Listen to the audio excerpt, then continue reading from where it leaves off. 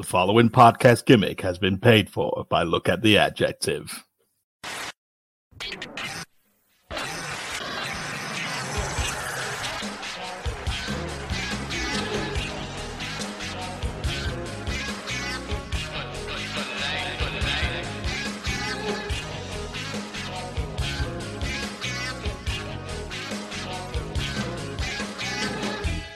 Don't take no Sherlock Holmes to see it's a little different around here. Hello and welcome to Look at the Adjective. We ain't here to podcast. We lost the best of 7 series against the Elite. I am the scrotal package, John Mack. And I'm joined as always by a man who will give you a baseball bat and turn his back on you. A man who takes 4 hours to walk through a crowd. A man who once said fuck all for a year. It's the exceedingly dark, medium-sized man, me, Mark Crowther. How are you doing, pal? You all right? Not bad, mate. Thanks for the intro. How are you doing? Yeah, I'm pretty good. Pets aside. Never have them. No. Never work with animals or children, I think the old adage goes. So, how's your week been? How decent going on? Glad it's Friday, to be brutally honest. It's been a long old week. Tell me about it, but I'm working the weekend, so fucking hate you for that. Good performance from the boys last night at the new camp, though, so I was impressed with that. Yeah, solid. The second half was corking. Yeah, it was a proper game, that. Proper two teams just going for it. European floodlights job. Loved it. Yeah. Just a shame that sheepshagger Rafinha hit a fucking weird goal. Yeah, there's no way he meant that. No way. Nah, definitely not. But confident that we can turn him over in the second leg, I think. I know, with a blatantly obvious statement from young Alejandro Garnacho, who just said it will be settled at Old Trafford. It's like, no shit, mate. Bless him. I don't think English is his finest. and he's only 18, and he bless him. However, from sort of football-based dipshitness to wrestling-based dipshitness, we're going to sit back, strap in, and take a long and winding road to stupidity, basically. It's cretin of a fortnight. Have you got one for me, Mark? I have got one, but I think it deserves to be in the main event spot. So, is it top tier 7-star Tokyo Dome jobby? Top tier 7-star, could potentially break the 7 stars, maybe. We'll go through the undercard first. I think you've got a few for us, haven't you? Yeah, there's nothing. It's not been mega, but there's been just little snippets of insanity and stupidity and morality and cretinity throughout the past fortnight. And we're going to start off with a favourite of ours. Go on. The scale breaker himself, the sliding shooting star dipshit. It's Davey Meltzer. He's back again. Hey, we know you missed him. Give him a round of applause. Well done, Davey. You're back again. So this is a man who reported facts for a long time. Then he reported opinion as facts for a long time. Now he's just fucking pulling shit out of his ass and stoking the fires of optimism or discontent, whichever side you lay on. He's basically come out with a tweet. In fact, it wasn't even in a tweet. It was via his Wrestling Observer podcast thing. Yeah. Basically saying, fuck all. And people are going clambering for oh my God, I can't believe he said that. Basically, he's just said, I know some people might say, well, Punk's coming back. Punk may come back. He will be available to come back if they want to use him in a couple of months. It's not like it's so far in the future. You don't know that. You don't know if he's coming back or not. Don't say fuck all. I don't think he's got a direct line to Punk, does he, to see how he's getting on with that injury? Fucking hell. No, but he might have a direct line to Khan. And, you know, Tony Khan should be telling fucking Meltzer what's going on in the company.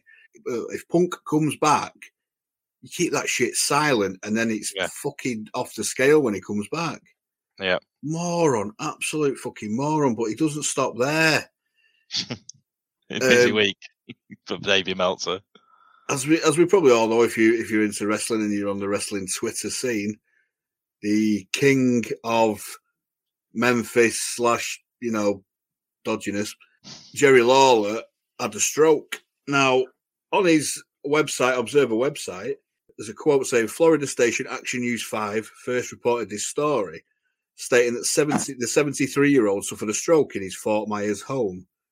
Our Dave Meltzer is reporting it was not a stroke, but a blood blockage on the right side of Lawler's brain. So a stroke is defined as something that occurs when something blocks the blood supply to part of the fucking brain.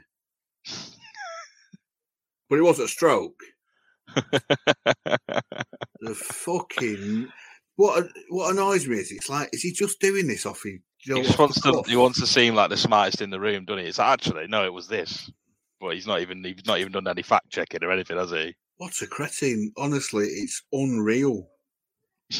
Just the levels of dipshit he comes out with now. It's just beyond comprehension sometimes. I don't understand this guy anymore. I mean, I didn't really understand him very well in the first place. But you knew back in the day, at least he was going to report accurate facts. He doesn't even do that anymore. He just lobs anything out. He just tries to get there first. He's not even trying to be accurate anymore, is he? That's the thing. Is it because he's got some internal dirt sheet war with Sean Ross Sapp or Webby's Jericho or whoever? Webby's Jericho. He probably does. Like, he wants to be first, doesn't he? He wants to be the go-to for wrestling news, insiders and stuff. It's pretty pathetic, really. And then he's back on his little trail of poking the bear. He's retweeted something by Super 70 Sports, which is an article about this guy called Paul Jones. Not Paul Jones, the former NWA manager and wrestler, but a guy from the 60s who wrote a column about the Beatles when the Beatles came on the scene on the Ed Sullivan Show and saying like, oh, you know, they're flashing the pans and, you know, it's not as good as like good old rock and roll and stuff. And he's just put, does this remind you of anyone? And it's like, he's trying to get Cornette trending or fucking poking the bear or something. It's like, the guy cannot. Well, he's on about, obviously, Cornette's obviously, he has a lot of touch. Yeah, he's like on about it. He's referring to AEW, isn't he? He's just how Cornette doesn't see the bigger picture, for AEW, but it's like, so what if you don't like it? You don't like it, does he? Whoever said that about the Beatles, I don't think they were going to lose any sleep about it. If they didn't rate them, they didn't rate them. It's not like it had any effect on them, is it? I know but what annoys me is, if you think Cornette's out of touch, or you like Cornette, or you fucking hate him, or whatever, why does Meltzer just continuously go at him? It's weird because he never said anything bad about Meltzer. It was just the wrestling he liked, and he's took it such a personal slight. He started saying things about Meltzer after Meltzer started, poking the bear. Well, it's because Meltzer was like trying to work with him, wasn't he? He was like, even after he was doing daft shit on Twitter, like calling him out, and then he was sending him emails going, "Oh, do you remember this?" and all this, like trying to be all pally with him, like they were working on Twitter or something. And Cornette was just like, "Go fuck yourself." Yeah, but the whole point of a work is you've got to let the other fucker know that it's a work. You know what I mean? It's just fucking weird, isn't it? He's just an oddball. He is, Dave Meltzer, from what I can gather. Or to quote Hulk Hogan, you're going to work yourself into a shoot, brother. HH, much love. HH. Oh dear, Meltzer is just, when he goes, doesn't he? He goes hard or he goes home. That lad. Yeah, big time. I mean, I wouldn't want to go home to his though. It's a fucking state. It's like an orders. Yeah, extreme orders. So I've got another one. Go on. And this is an institution from East London, the old Hammers. It's not West Ham again, is it? West Ham have cropped up a few times on a Carlton Cole. And West Ham are cretinous this week. What have they done? It's involving that man. It's involving Chris Jericho. Oh, wow. Chris Jericho's tweeted, amazing to hear Judas played at a West Ham home game at the London Stadium today at Fozzy Rock at Iron Maiden. Because obviously West Ham are Iron Maiden's team of choice, certainly Steve Harris, the bass player.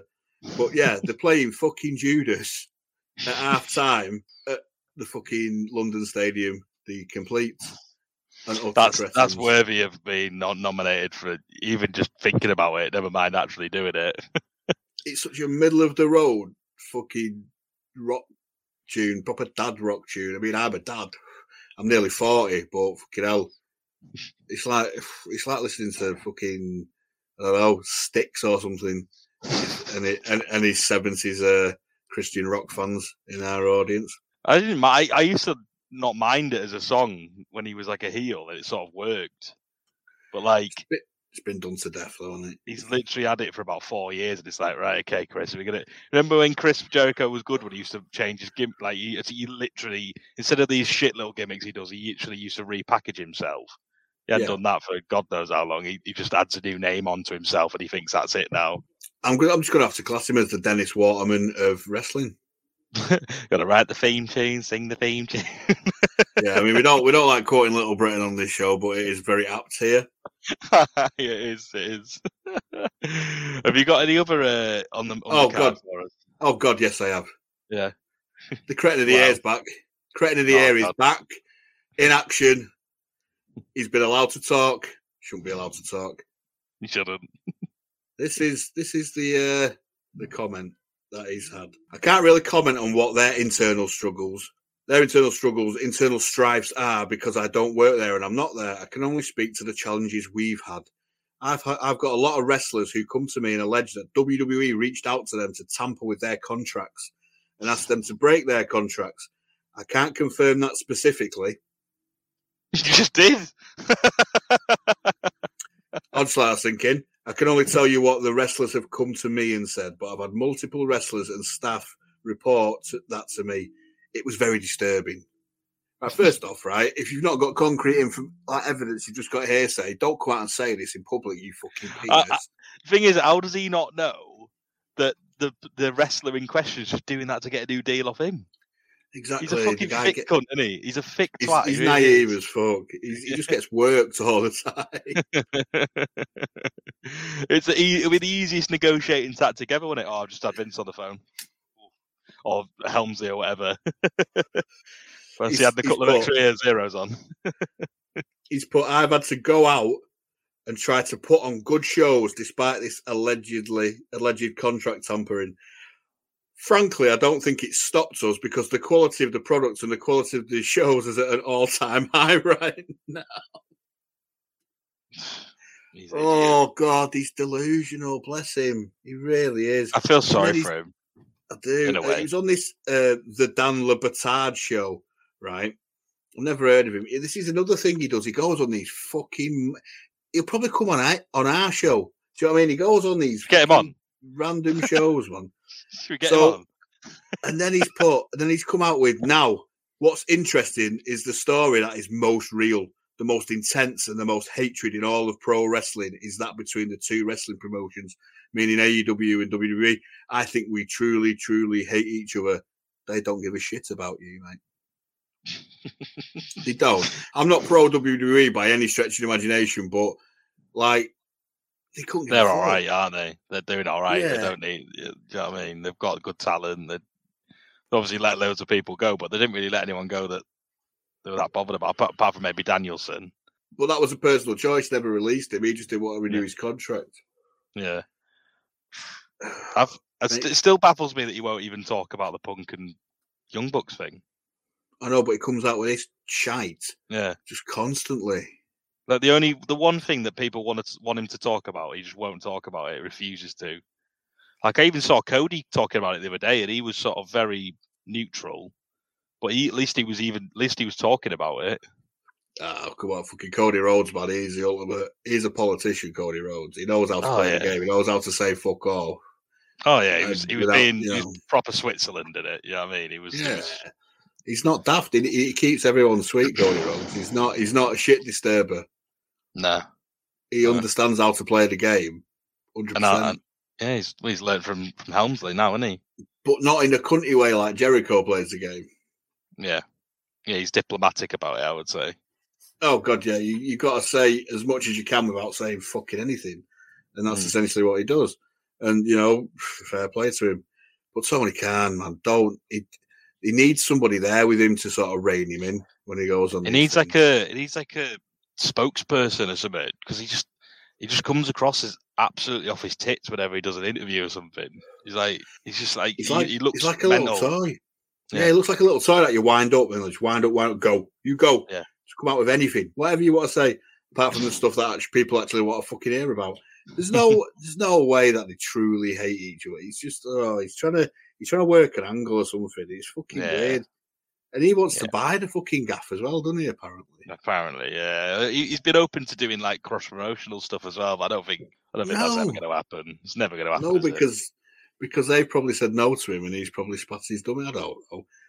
However, a guy who was not on our radar for a long time on the cretinometer, as they say, but he popped up last week, and he's fucking back this week. It's Kota Ibushi.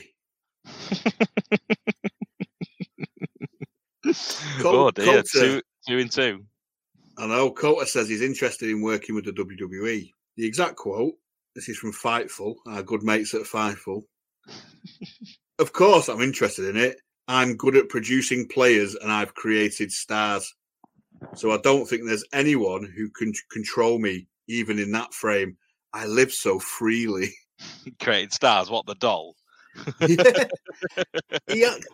And this is, but when you hear that, I can imagine Omega saying it. Yeah, it's very Omega, that, isn't it?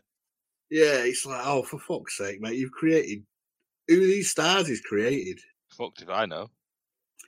He said, and then Dark Puroresu Flosion also has a little thing about him saying, Kota Ibushi has told this guy if the WWE allowed him to also train and create the next generation of wrestlers at the Performance Center, he would certainly work with WWE. Yeah. Why would they give him that sort of power or anything like that? You need to train all these people. We have a mannequin. Crack on. Got a blow up doll in the back, Kota. Trying to go away at that. I think what the worst thing about him is he is decent. He can wrestle and he could be the fucking player, but it's all the daft shit he does and all this fucking. I want to be the ultimate free agent. I want to be the ultimate, independent guy who works wherever he wants to work, which is fair enough. It's what Colt Cabana did for years, but Colt Cabana's fuck all. And he's shit. He is the dirt worst, yeah. It's just a bullshit. It's like fucking his ego, but man, it's like oh, there's no one else who can train these people other than me, Kota Ibushi. I didn't even know he did train people. I didn't even know he was into that sort of thing. Oh, he's made players and stars, Mark. Vicious shoot headbutt from the doll, yeah. Fucking hellfire. Honestly, he could be appearing quite a lot, this guy. The people that talk this week, the people that have come out with all these bobbins, it's just like, what the fuck are these people smoking? Yeah. It's unreal. Yeah. Anyway, you had a main event one. Yeah. I sent this to you was it yesterday or the day before? I can't remember. It's the first ballot Hall of Famer. He's back. The Ocho. The Ocho. The influencer. The fuck or whatever the fuck he's called now. Jericho's. He's on Twitter again. He likes it on there. Oh dear. So he just some random fan, I think, just put a tweet up saying, watching Chris Jericho versus CM Punk match from WrestleMania 28 on the WWE Network. Absolute quality match. Blah, blah, blah, whatever. He also, the guy also said, oh, it'd be great to see you guys work together maybe in WWE again. That's obviously not going to happen. And Jericho's piped back, knowing full well what he's doing. You could look at this in two ways. He's gone, he's sort of responded with a quote retweet. I always loved working with CM Punk, and he's added him as well. He's put him in the tweet with 4 little dots at the end. So, one, it's cocky as fuck, smarmy as fuck, disrespectful as well. You could look at it that way. 2, he's been or the other way is he's been an absolute arse licker when everyone on his dog knows that he's been trying to get the guy out of the company for the last 6 months. If it is that one, that would lend to me to believe that Punk could be coming back and he's just trying to mend fences. But I think it's the first one where he's been a smarmy prick, basically. He's taken a leaf out of the old Bucks and Omega playbook, isn't he? So it's fucking hell, man. He's the guy who called him a cancer. Yeah. He's just a cunt. Jericho is an absolute prick. And I just to call Punk a cancer actually who's had meaningful matches and feuds with young talent, and then compared to what he does with young talent, and just smashes him into the ground and tries to kill all the momentum they've got. All you've got to do is look at Ricky Starks for last month. Yeah. That guy, he's trying his fucking hardest, but he's been dragged into the shit. He's doing all these gauntlet matches with the fucking Jericho Appreciation Society, and that guy was on a serious run. You know, when he had that promo and match with MJF, that was great. You could have seriously built him up for the next year to be the guy who potentially takes the belt off MJF, something like that. And well, that's why Jericho started wanting to work with him, because he was getting over. Yeah, I just fucking can't stand Jericho. I just can't. It's just mental. Like what he is now, he's just an egotist. He's basically Hulk Hogan, essentially. You know what I mean? What he'll do, he just beats these people down for a month, and then he'll put them over in a fuck finish, and it's like, oh, got him over. No, you didn't. But I let him beat me, and all this. It's just bullshit. I just can't believe Tony Khan lets the geezer get away with it. But then again, Tony Khan lets them all get away with it, so it's not really that much of a surprise. As long as his little friends are all right. I think a lot of people are starting to realise that maybe Punk wasn't the fucking villain in this piece, and the story's not been quite told as it should be. Because I'm seeing a lot of things on Twitter in particular where a lot of people are saying, "Fucking hell, maybe Punk was right," with the ratings and the fucking. Some of the stuff that's been put on this being the elite, and some of the stuff they've done on TV, Jericho, some of his comments. So maybe the tide's started to turn, and people are starting to realise that maybe it's not quite as it's been told. Let's hope so. I mean, Punk's not whiter than white. We've never said he's like this fucking angelic fucking upstart. He's a prickly character. He's a prickly character, and he does shit how he wants to do shit, but he's earned that by spending years and years and years, slogging it out. Yeah. And Jericho had, to a degree, earned the right to, have a lot of say in his shit, but it's the way he's ruining other people's shit, which is, I mean, if it was just Jericho doing Jericho and this is what you want to do, fair enough. I mean, it's shit, but, he's only hurting himself. But he's bringing everyone down. The only person who came out of it somewhat unscathed was MJF, and that's just because of the level of talent he is. I mean, don't get me wrong, I like Ricky Starks, but he isn't MJF, is he? Do you know what I mean? He's no. I think he's got talent. I think he's got talent to get back on track, but even MJF. It took him a little while just to get his feet again. Yeah, and he's a prodigy. Yeah, so I think Jericho is just on a level of delusion that's just incredible right now, and I sent you that thing where it was like Jericho's scale of, what he does with talent. It's like debut new gimmick gets over, gimmick gets stale, bury young talent for a start again. So it's just like he's just on like a constant like weird little merry-go-round, Jericho, and I'm just fucking sick to death of him, to be brutally honest. See, I don't even know if this is cretinous. Yeah. This isn't a daft statement from him. He knows full fucking well what he's doing. It's cunty. It is proper cunty. It is smarmy with the fucking fortnight. Yeah. He could have whatever he wants. He's just a cock. He really is. He's just a cockhead. He really is. Right. Well, is that all of them? That's the main event. That's it. I'm afraid I'm all cretined out ish. What are we thinking? What are we going to go with? It's got to be him, hasn't it? It's got to be that fucking penis. And also added on the fact that fucking, I'm going to say Jericho and West Ham. Yeah, for entertaining him. Because the stuff that's come out of Ibushi's mouth, we've learned very quickly that is vintage Ibushi. The stuff that's coming out of Meltzer's mouth is classic Meltzer. And the stuff that's coming out of Tony Khan's mouth is fucking just Tony Khan.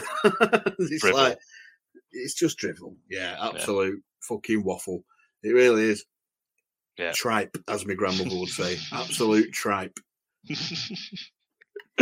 So Jericho's the cretin cunt smarmy bastard of the week or whatever you want to call him.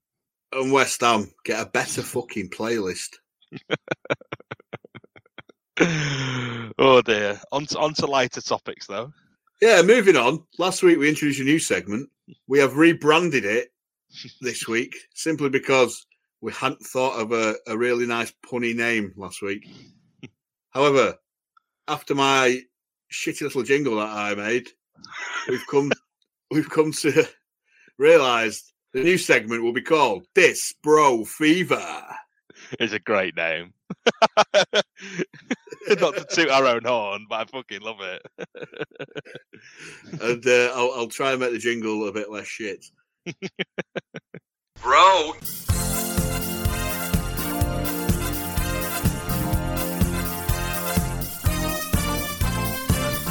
Bro. Bro. Bro. So, Vinci Russo. Vinci Russo is back on his latest edition of Legion of Raw. That's his Raw review podcast. Oh, Man God. with 45 podcasts. I've never even heard that one. He thinks that Sami Zayn versus Roman Reigns is too predictable. Yeah, but because obviously Roman Reigns is going to win. No, just the match is too predictable. Well, this is what an angle is, mate. You work to the match. They've worked this for about 18 months or something. It's not. It's been the build's quality, to be fair. This is one of the best angles the WWE have done in fucking years, since probably the Danielson thing, which they did by accident. Anyway, his quote was, "But you can't do that when a guy has the belt for 850 days. Why can't you?" Yeah. Yeah. Okay. He likes to pretend that he's like the messiah of this thing. You can't do that, bro. It's because he thinks you've got to put a swerve in everywhere. Yeah, that's what it is, isn't it? Sometimes you've got to give the people what they're expecting to see, because that's what they want to see. And they'll pay money to see it, you fucking cretin. I think WWE have got themselves in a bit of a dodgy position though now with that. Just to interject, don't you think that they're like in a bit of trouble if they don't put Sami involved in the title picture at Mania? There's been a lot of talk about, getting Sami and Cody aligned. Yeah, I've seen that. Yeah, friends, and he did a segment with him, didn't they, the other day, Sami and Cody? It's quite clever to do it like that, so you don't put heat on Cody. Exactly. Sami Zayn needs to fully endorse Cody after the Elimination Chamber, and Cody needs to fully endorse Sami Zayn before the Elimination Chamber, and because the common enemy is the bloodline, right? So it's yeah. But yeah, Russo's an absolute fucking penis.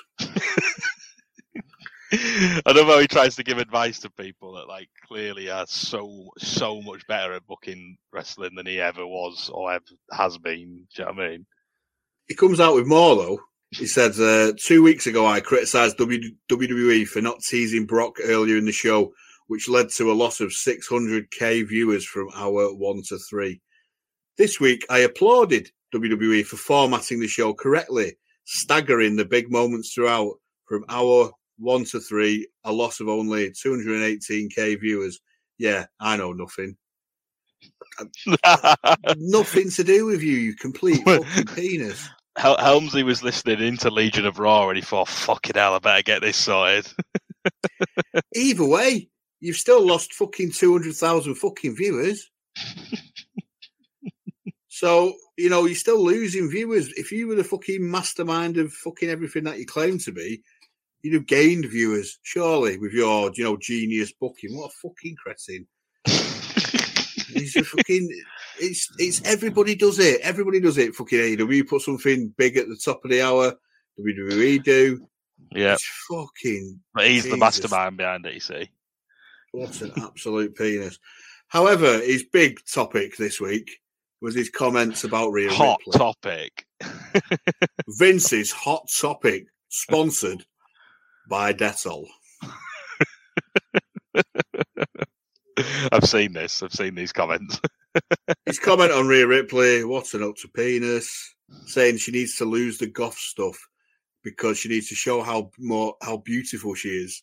It's like, right, we said this a couple of months ago about people who were different, standing out. And we said you need your Mick Foley's, your Dusty Rhodeses, your bigger guys and stuff. You need a Rhea Ripley because she stands out, you fucking Doyle. More than anything. If they look like Candice LeRae and fucking Alexa Bliss and Charlotte Flair, or, enhanced breasts, blonde hair, fucking Stacey Keebler, swimsuit models, Carmella, fucking Tori Wilson, whoever, Sable. If they all look like that, what's the fucking point? She's over because she stands out. She's over because of the way she looks. She's over. Ugh.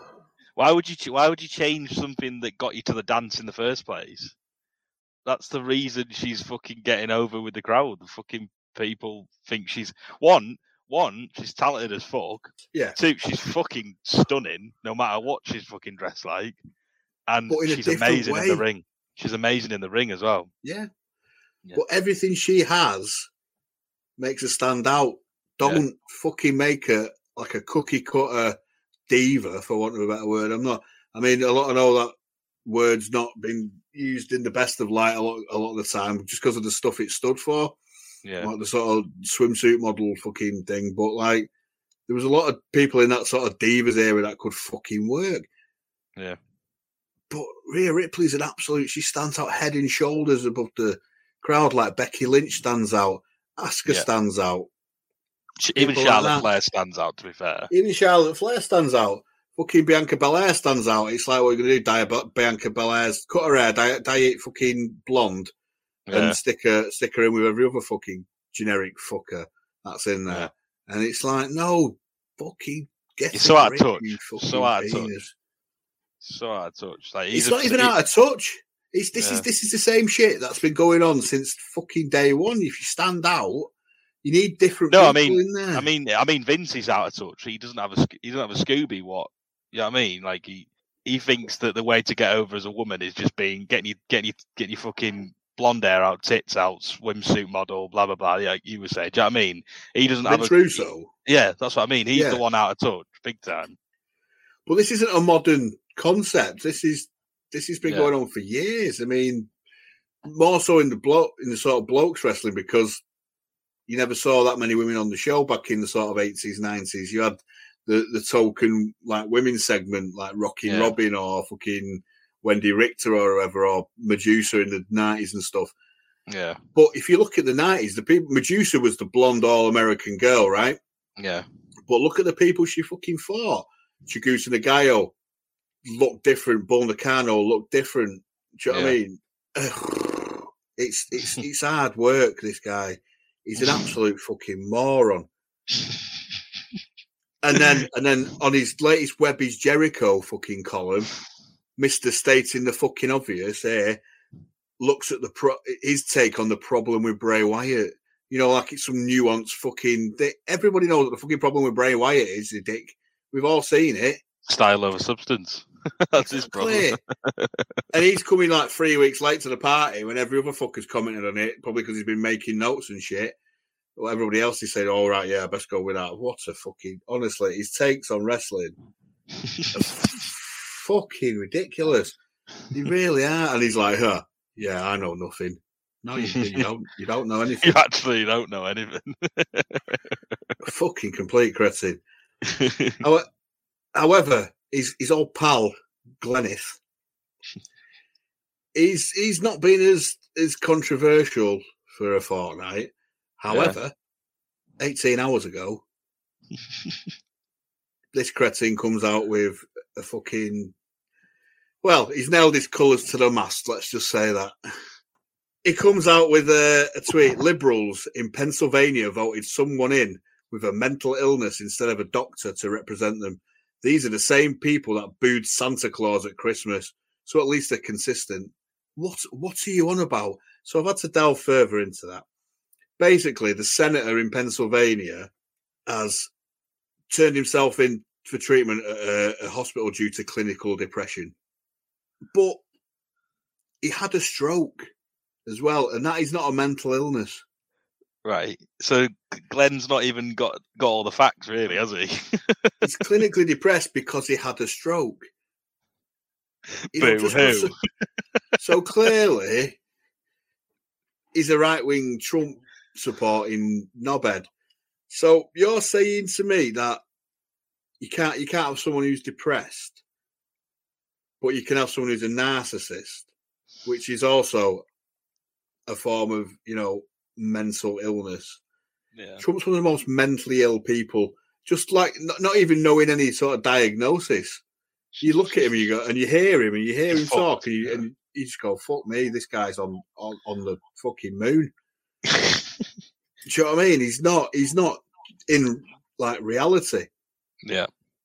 But Gilberti, and he's giving this fucking poor fucker shit, and there's no need. And this guy, bless him, Kev O'Connor on Twitter, he's like, you realise, he's saying like the talking point is the left is willing to vote people into office that have mental decline. These are facts that cannot be debated. Fetterman is clear evidence. You cannot talk your way out of it. The Fetterman in question, right, is John Fetterman, who's the Democratic Pennsylvania Senate. I don't think he'd be saying this if this was a Republican. But this guy's saying, but the guy's coming back saying, you realise you can be depressed and intellectually capable, right? It doesn't like completely you're not depressed and instantly become stupid or like unable to tie your shoes or something. Like, you know how to do these things. Depression doesn't affect the IQ or cognitive abilities. It doesn't. No, it's not. It's just state of mind, isn't it? It's the way you feel. It's not how you think or anything. And then some other guys come back saying, I didn't know depression had anything to do with his stroke and his inability to speak coherently. Obviously, a stroke affects your speech. It's got fuck all to do with depression. The guy's a cretin. He's just put that out there without even fucking thinking about how that could make someone. Do you know what I mean? Like how it could affect someone even further if he's fucking. It's just fucking wrong, isn't it? He's a wrong un. He really is. He really is. I know it's not wrestling based, but these are the antics of two penises, whether it's wrestling, baseball, or fucking politics. we make no bones about what sort of side we lean towards, but that's who we are. But we look at logic.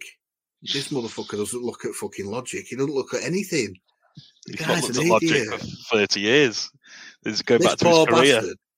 This poor bastard has got enough on his plate, and you get some fucking mid-card fucking gyrating penis from the 90s chipping in and giving it his fucking 2p's worth. Absolute bellend. Absolute bellend. No wonder people think you're a fucking scumbag. He's so well hated, isn't he? He really is. But guess who he's on a podcast with a lot other than Russo? Who would it be? Who would it be? Conan! Conan! Is he Conan a bit of a dickhead like that as well then? Well, it looks it, doesn't it? Well, yeah. By association. So, it has took a bit more of a less comedic turn. But hopefully they'll come back with even more cretinous stupidity and comments that, a 4-year-old won't come out with next week. It's been Dis Bro Fever. Bro.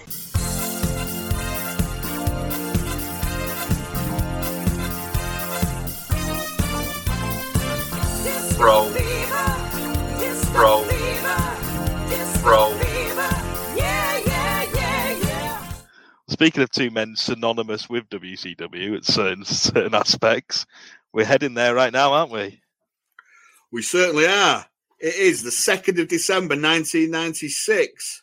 We are in Dayton, Ohio.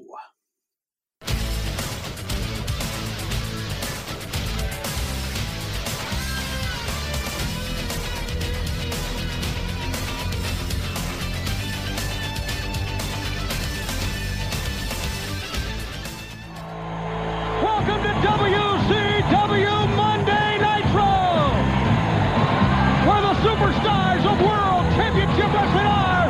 This is where the big boys play. We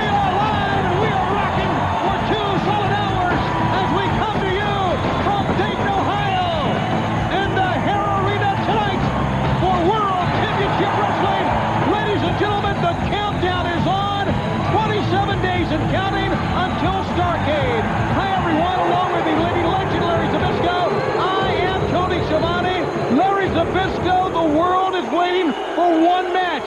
The world is waiting for two men to finally go at it. Hulk Hogan has never beaten Roddy Piper. He will get that chance coming up at Starrcade. Well, you know, the repercussions from this match leveled more mountains than the Army Corps of Engineers. Wait just a second. I got something to say. Go ahead. Sting, Let him I don't say know it. if you're in a building or where you're at, but Sting, I don't call too many people in this world my friend, but I consider you one of them. But last Monday night, when I see what you did to my brother and attacked him from behind, I'm here tonight to make sure you don't do it again. Sting, you keep coming out and dropping me on my head, and it's finished. It's over. It ain't over, Sting. Well, tonight here on Nitro, we're going to see. I'm going to make sure it's over. If you hear me, come down, Sting. We'll finish it. We'll finish it tonight. I tell you what, a challenge. Thank you very much. Challenge made to Sting by Rick Steiner and Scott Steiner. Gentlemen, if you're listening to me, maybe we can cue up that footage from about a week ago that they're talking about. We were talking about Roddy Piper and Hollywood Hulk Hogan. The entire world waiting for this one match. Truly the biggest match the sport has ever seen coming to Starrcade, Larry. Well, you can talk about Roddy Piper. Here's a man, talk about the biggest of all the big boys. He's got enough guts to get in the ring with the entire New World Order. All right, well, we do have the footage that we were talking about. I do think we can roll it right now. Rick Steiner had this to say, and then we'll see what happened later on. This happened a week ago. So, hour one. 27 days until Starrcade, we were told. That's it. Larry and Tony, another in the long line of shit shirts from Larry. It's a weekly occurrence now, isn't it? Let's be honest. It looks like if Monet painted with vomit and excrement. I've always wondered what that style would look like.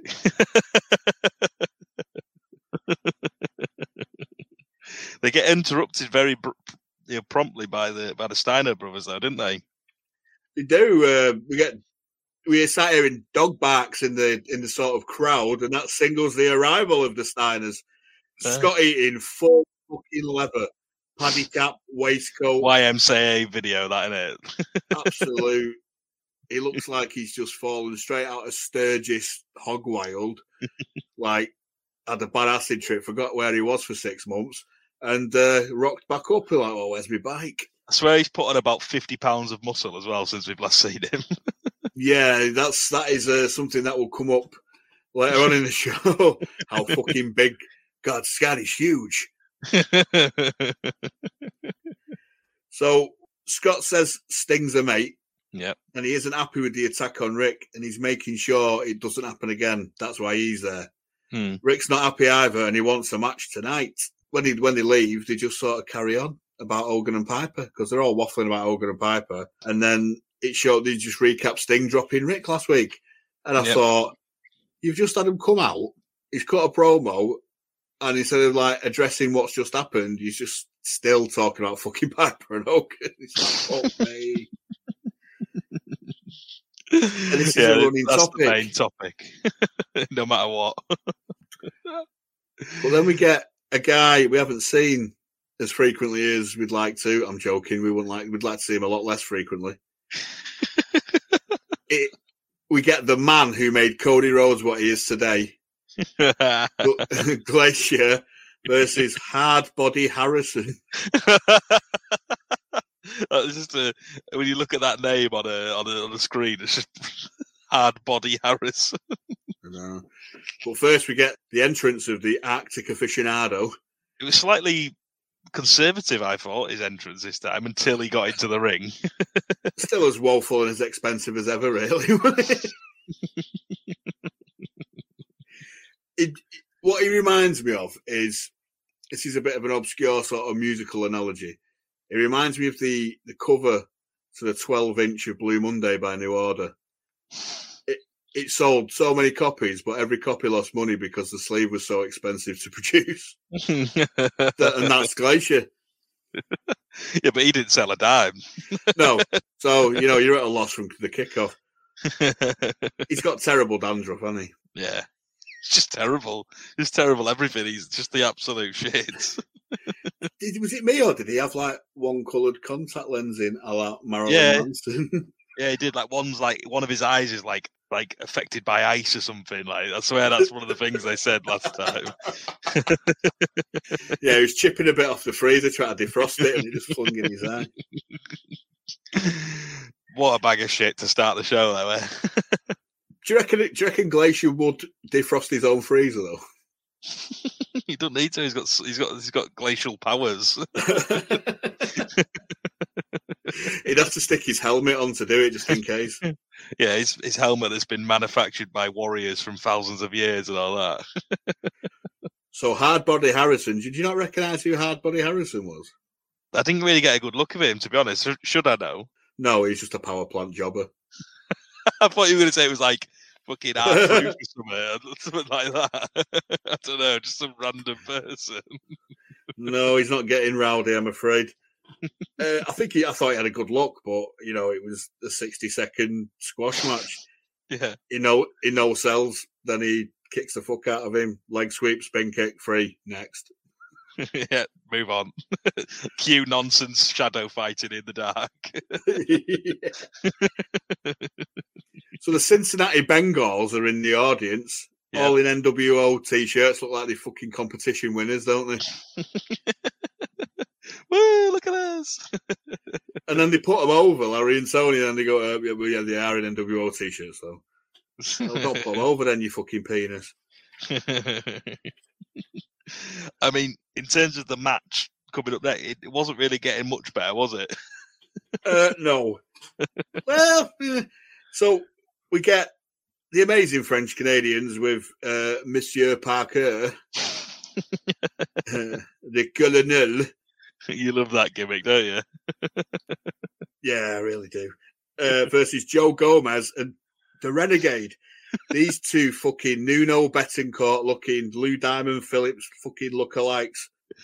Jesus Christ. You may as well go to whole hog and call them fucking the Extreme Young Guns if anyone gets that gag, because Nuno Betancourt was an Extreme and Lou Diamond Phillips was in the Young Guns.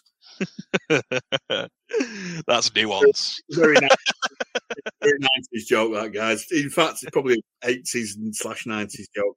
I do buzz off the fucking French Canadians, I do. You like them, don't you? Lemon Parker, I think, works, whereas Parker with Harlem Heat didn't work. Yeah, because they're a bit daft, aren't they? So Parker can play up to that a bit as well. Yeah. I'm just laughing. Still laughing at him every time I see him. Vive le Quebec. Love it.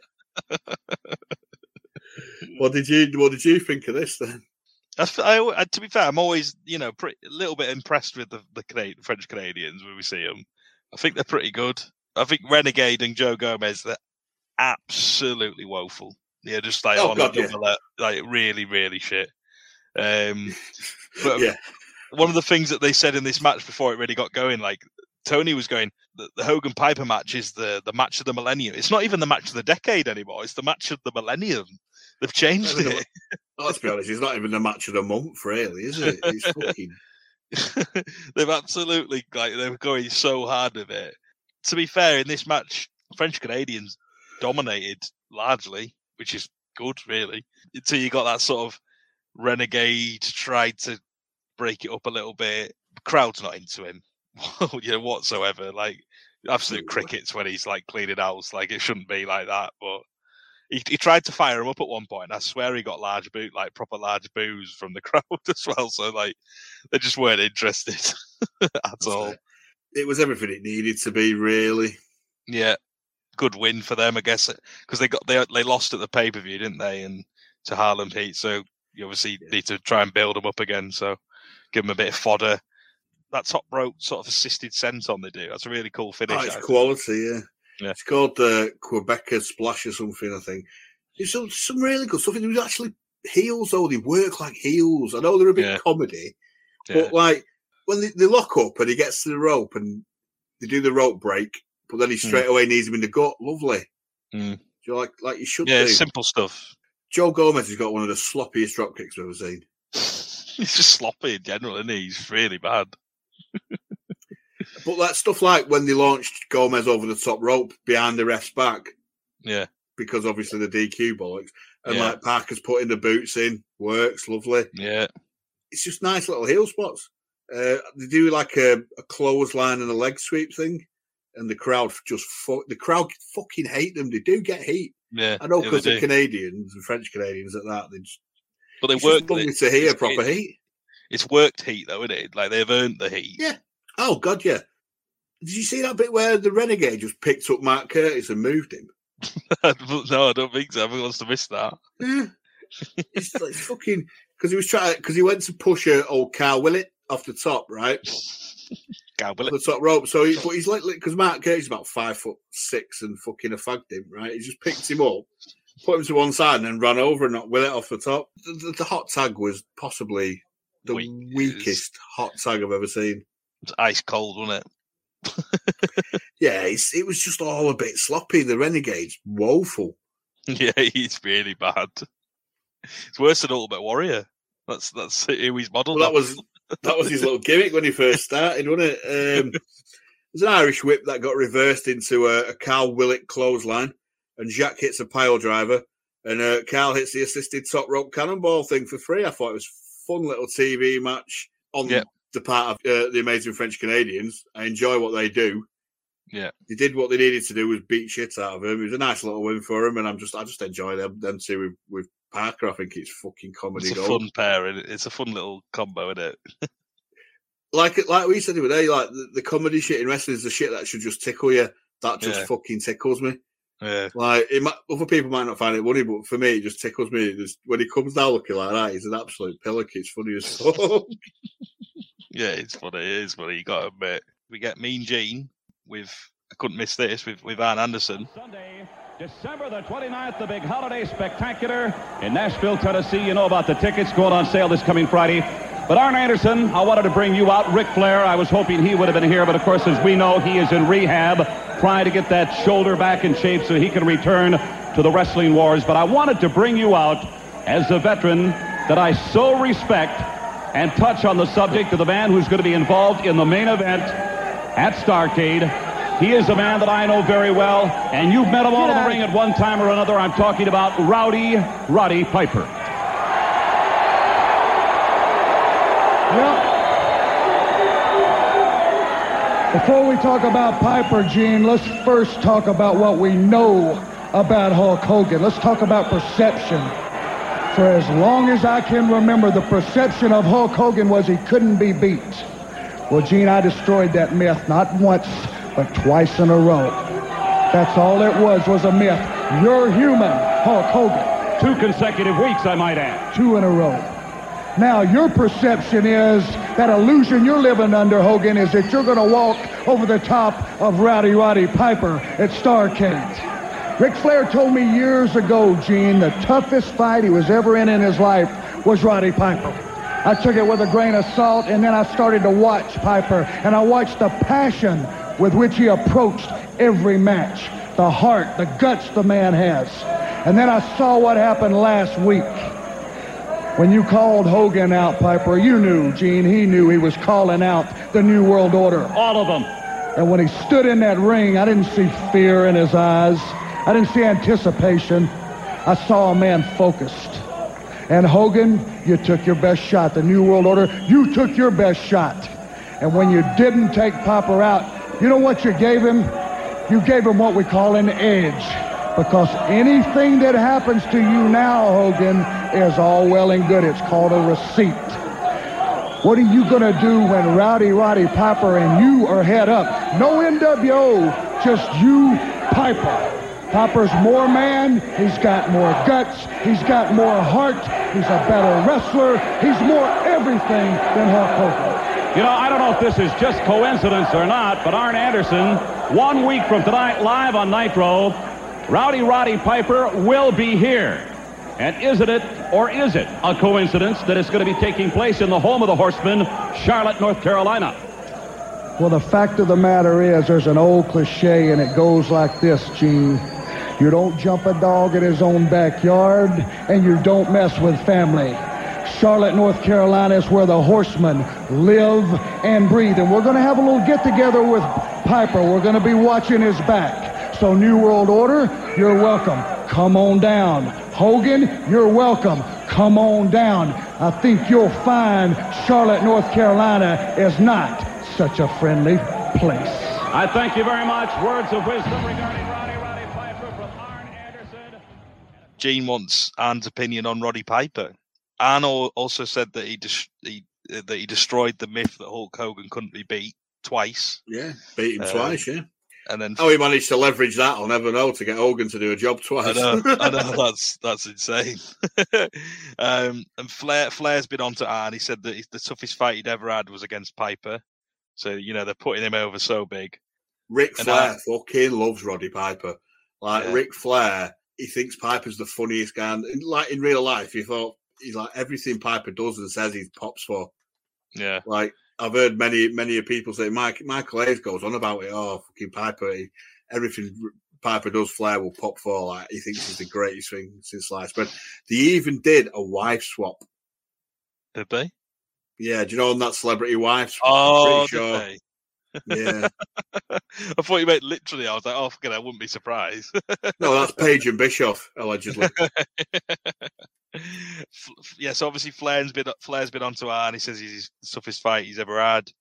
Arn then said that he started to pay attention himself and studied the work of Piper and noticed that he's a man with no fear. Nice line. Yeah, he says he sees focus, not fear in his eyes, which I thought was nice as well. It was a really cool line. He said that when NWO broke him down like they did at the pay-per-view, they gave Piper an edge, and he's going to give Hogan his receipt. Good, really good stuff again. It's always good stuff with him. He's brilliant. And then they said 1 week from today, Piper's going to be live on Nitro in Horseman country, and he said that the Horseman will have his back in North Carolina. Yeah, that obviously they're nailing their mask to the Piper bandwagon, I suppose, which is good because it's the big match, isn't it? He came out with something. He said, "You're in Horseman country and you don't jump a dog in its own backyard." I thought, gets in. That's lovely. He's just he's always top notch, isn't he? Yeah, he's always top notch. I can't fault the fucker. Yeah, he's world class. He really is. Especially, he's so underrated on the mic as well. Jesus. Yeah. What's your take on every fucker promoting the Hogan Piper match?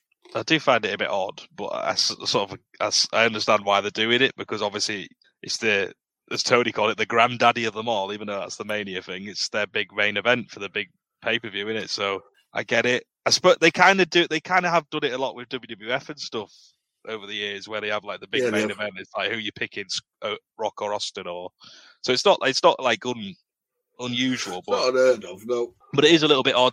It's a bit random with Arn doing a promo on it. I don't mind it because it was a fucking good promo, but it's like. But considering he's in a sort of feud with Luger, and yeah, it's sort of just a bit out of the blue. But even Arn can make that amazing, so I didn't really mind it as much. However, next up we get a couple of guys that we enjoy thoroughly. The Faces of Fear with Jimmy Hart versus Scotty Riggs and the Eye of Gibson. What a random partnership. Yeah, this is an odd fucking pairing. Ricky Morton must be at the hairdressers or something. He has to be, doesn't he? Getting that hair sorted. I can't see these boys winning this. No, I didn't give them much of a chance. They recapped the NWO running last week on a split screen. I'm thinking, not for a whole fucking match. Please don't do that. Why do that in the match? Why would you do that? Do it before. Nothing has as much significance as the NWO or Piper at the moment. Well, why wouldn't you just do it before the match or when they're entering or something? Not in the match. It makes no sense. Well, we're well accustomed to the fact that they can't format certain things properly. So no, you're right. so old Barb's in. He's mauling Riggs. Yep. He tries a sunset flip because he can't get Barb down. Gibbo drops him with a clothesline, which was nice. Nice double team move. Riggs and Gibson work over Barb's arm. Rigson. Get a face plant. Yeah, Rigson. I have Rigson. I was thinking to myself, this obviously at the time, you're thinking this probably could have done Scotty Riggs a lot of the good tagging with someone like Experience, Gibson. Yeah. American Express, anybody? American Express. Cashback. There's money there. That's the finish here, the cashback. The problem is not many businesses will take them. Too expensive, you see. Get your frequent flyer miles. I thought they were. I thought they were working quite well as a team. Barb slams Riggs, who keeps Barb's arm as he's slamming it and bars it, which I thought was really nice. Nice one, Riggs. Meng's in, and Gibbo tags in. Riggs, who crossbodies off the top, double clothesline, and he's back to the arm. He cut off Meng with quick tags. I thought, I was quite impressed with it. Stuff. It was some good stuff. Yeah. Meng boots him and chops his way to dominance, and we get that brutal backdrop powerbomb. Fucking pure gold. Again, it was like where he caught him, it was low, so he's just had to use his brute force just to pick him up. Fucking, it astounds me, these two bastards. It really does. I pop back for that every single week. Yeah, it's great. Gibbo's receding mullet is a shocker. It's absolutely. It's awful. It's rotten, isn't it? It's like a rat on top of his head or something. I mean, I thought, is he thinning? And I'm thinking, fuck me, it's anorexic. Thin. Jesus. That's Phoenix Nights, isn't it? Just a little bit. It's anorexic. Gibson saves Riggs at 2. The faces continue to batter Riggs, cutting him off. Nice tag team stuff. Pile driver to Riggs. He's saved at 2 again. It should be done with that, but, we'll see how it goes. Big elbows by Barb.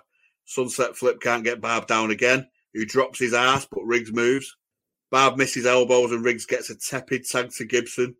He fires off rights and hits a nice reverse net breaker as he dives over Barb for 2. Inseguri distracted by Meng, and Barb hits a big boot for 3. Thought it was all right. Bit too long for what it needed to be. Yeah. You kind of want them to squash a lesser tag team with the title match at Starrcade coming up. Yeah. Then Riggs clocks them with chairs. It made 0 fucking sense. And it completely shits on your title contenders, especially when they're 2 double hard bastards like them two. Yeah. Yeah, it's a bit random that, wasn't it? Strange little aftermath. I don't know what that was about. It's like last week was the time for you to turn heel, Scotty, when you had the opportunity to join the NWO. Yeah, odd one. But after that, we get shown some footage of Benoit and Sullivan's fight from a couple of weeks ago on the Saturday show. Dungeon beat the fucking shit out of Benoit, didn't they? In the bathroom, in the ring, outside, everywhere you could fucking go. Yeah. It was essentially like the Great American Bash match. Yeah. Essentially. But free TV version, I suppose. Yeah, and instead of just Sullivan in the bog, it was the whole dungeon was in the bog waiting for him. Yeah. But Woman came down to obviously break it up, and obviously that odd little. I mean, it's uncomfortable actually at times to watch that angle, but that's continuing to move on. Obviously, that he's like you say, booking his own divorce, isn't he? It's fucking odd. The thing that stood out to me was Woman was so fucking nails that Meng and Barb had to hold her back. she looked really fucking good in that segment. To be fair, looked like menacing. So then that leads into the Taskmaster, Kevin Sullivan, coming down for his match against unnamed jobber. I don't even think they mention it on commentary. No, but a little digging finds out he's called, you'll never guess, KC Sunshine. He essentially wants to do a little dance, make a little love, and pretty much get down tonight. I wonder if he ever made it. No, I don't think so. But again, no heart, no eyebrows, walks with a purpose. I'm on board with You're loving Sullivan. Yeah. And he proceeds to kick the absolute fuck out of a jobber who thinks the 80s is still going on. Beats the fuck out of him. It was an absolute woeful Rudy Voller permed mullet in peroxide blonde. It was dreadful. It was. And he just proceeds to fucking muller this lad for 2 minutes. Just fucking mullers it. Yeah, do you know what the funniest thing is though? He's beating the fuck out of him, lobs like water bottles in his face, and he smashes him. Yeah. And then that was the best spot. That he just picks it up and fucking launched it at him. And he does all that, and it's like fucking great. This is awesome. And then he does that fucking woeful double stomp to win it. Probably needs a better finisher, but this poor cunt still had his jacket on. It was. He's not going to get the benefit when he goes outside, is he? And when he takes it, fuck's sake. When he takes it off finally, he's got like zebra print trunks on. He dresses like, but the thing is, he dresses like Brian Pillman Jr. does now. Proper jobber though, isn't it? You don't even get a name, get a call out. Bless him. That's it. I mean, it was mental, but it was fun. I'm really enjoying Sullivan at the moment. Yeah. Really. Yeah, it was fun. It was fun. I enjoyed it. It was nice and quick, wasn't it? It did what it needed to do. Oh, yeah. And then we get an in-ring promo with him with old Gino. All right, I thank you very much, Tony Schiavone, Larry Zbyszko, Kevin Sullivan. You have been described in the past as being a little sideways, a nut perhaps. What we've seen here tonight and what we've seen recently from Baltimore, Maryland, in that match between Benoit and yourself, I would have to say that you, sir, are a man possessed.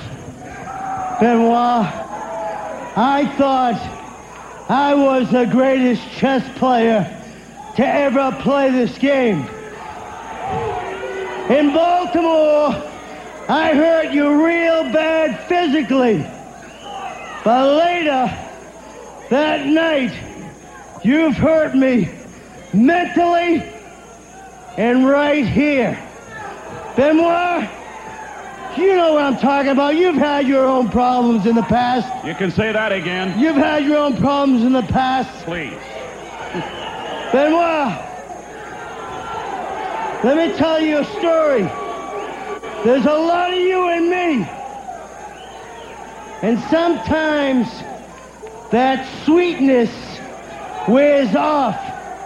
Benoit, I don't care if I dig my own grave with my own hands with you, because one of us will be buried alive, because now the equation equals 3. Don't expect any late night telephone calls from me. I thank you very much, Kevin Sullivan. Stay tuned, folks.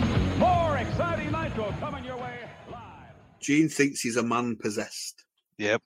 So he thought Sullivan, that is, pronouns, pal. Yep. He thought Sullivan was the greatest chess player to play this game. He's hurt Benoit physically, but Benoit's hurt him mentally and in his heart. Yeah. I liked it, but if you don't know he's married to a woman, it's confusing. Yeah. But it's also, if you do know he's married to a woman, it's fucking chilling. Yeah, it is. And then he says he doesn't care if he has to dig his own grave with his bare hands, because one of them will be buried alive. It's fucking ominous, isn't it? Yeah. Yeah, it's good. It's really good. But in hindsight, it's fucking chilling. Nightmarish. Yeah. It's fucking really harrowing. Yeah. He lost his way a little bit during he started going on about like math. He started doing some mathematics at one point. I thought he was going to do Scott Steiner, but yeah, I thought the first bit was fucking. Like you say, if you know the context of it, it's really, really good, but also it makes you feel a bit cold, like you saying. Yeah. Yeah. But yeah, he's a pretty good promo when he's actually got some serious Content, stuff to get into. Yeah. Definitely 100%. I agree. I think he fucks himself a little trying to do this dungeon thing to make it more palatable for Hogan, so Hogan felt comfortable enough to trust him to turn for him. Yeah. But I mean, we missed some of the absolute worst. We missed the worst of it, didn't we? Yeah. With the when he puts his hand in the water and goes, "It's not hot." There's no Hulkamaniacs here. I'm so glad we didn't see that. I kind of wish we did, because it would have been brilliant. Then we get nice old Dino Malenko coming down versus Billy Kidman. I'm thinking it could be good. This, yeah. They say all the cruiserweight belts could be unified at Starrcade against Ultimo Dragon, which he signed on should be quality. He signed on for the cruiserweight title, regardless of whoever has it at the pay per view, hasn't he? Exactly. So whoever wins gets a 9-belt haul. So it starts waistlock reversals, and Dino takes the arm, hammerlock reversals, and a snapmare. Kidman gets a Rana for 2. headlock and shoulder charge, gets the head scissors and sends Dino out. Kidman goes for the pescado. Pescado. But Dino just fucking moves and plants him with a powerbomb on the floor. Nasty. So we get some more WCW casual racism as Sonny Ono comes down with a camera because, you know, all Japanese people take photos and are tourists all the time, right? Did you hear Larry, though? No, probably not. He goes, they love cameras, don't they? Can I shock you? I love cameras. Fucking, honestly, it's bad. There's a lovely T-bone by Dino, and he works a chin lock and then crucifixes Kidman for 2, but keeps him in it and then, like, stretches him with it. Delayed brainbuster.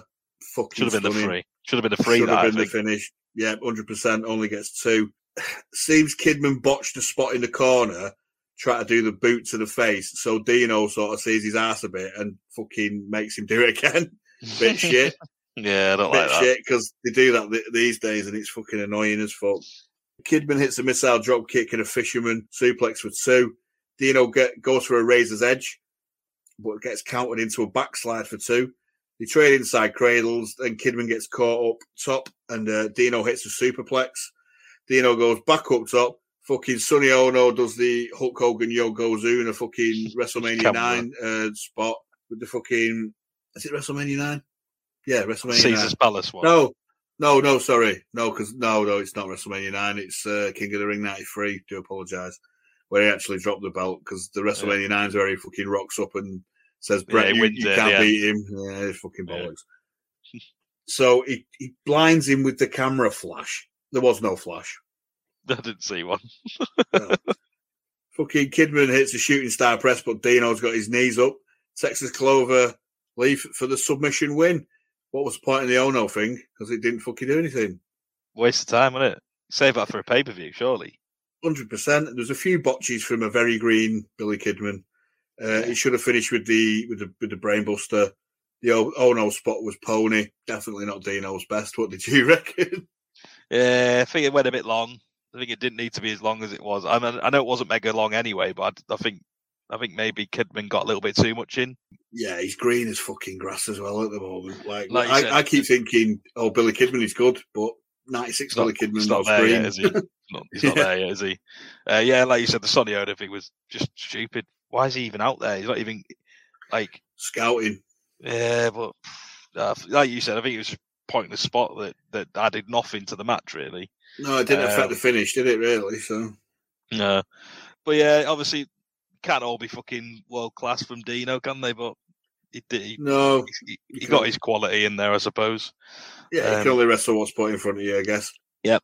And then we get Big Bubba with Jimmy Hart. He's back with him this week versus the... Do you want to give him his title?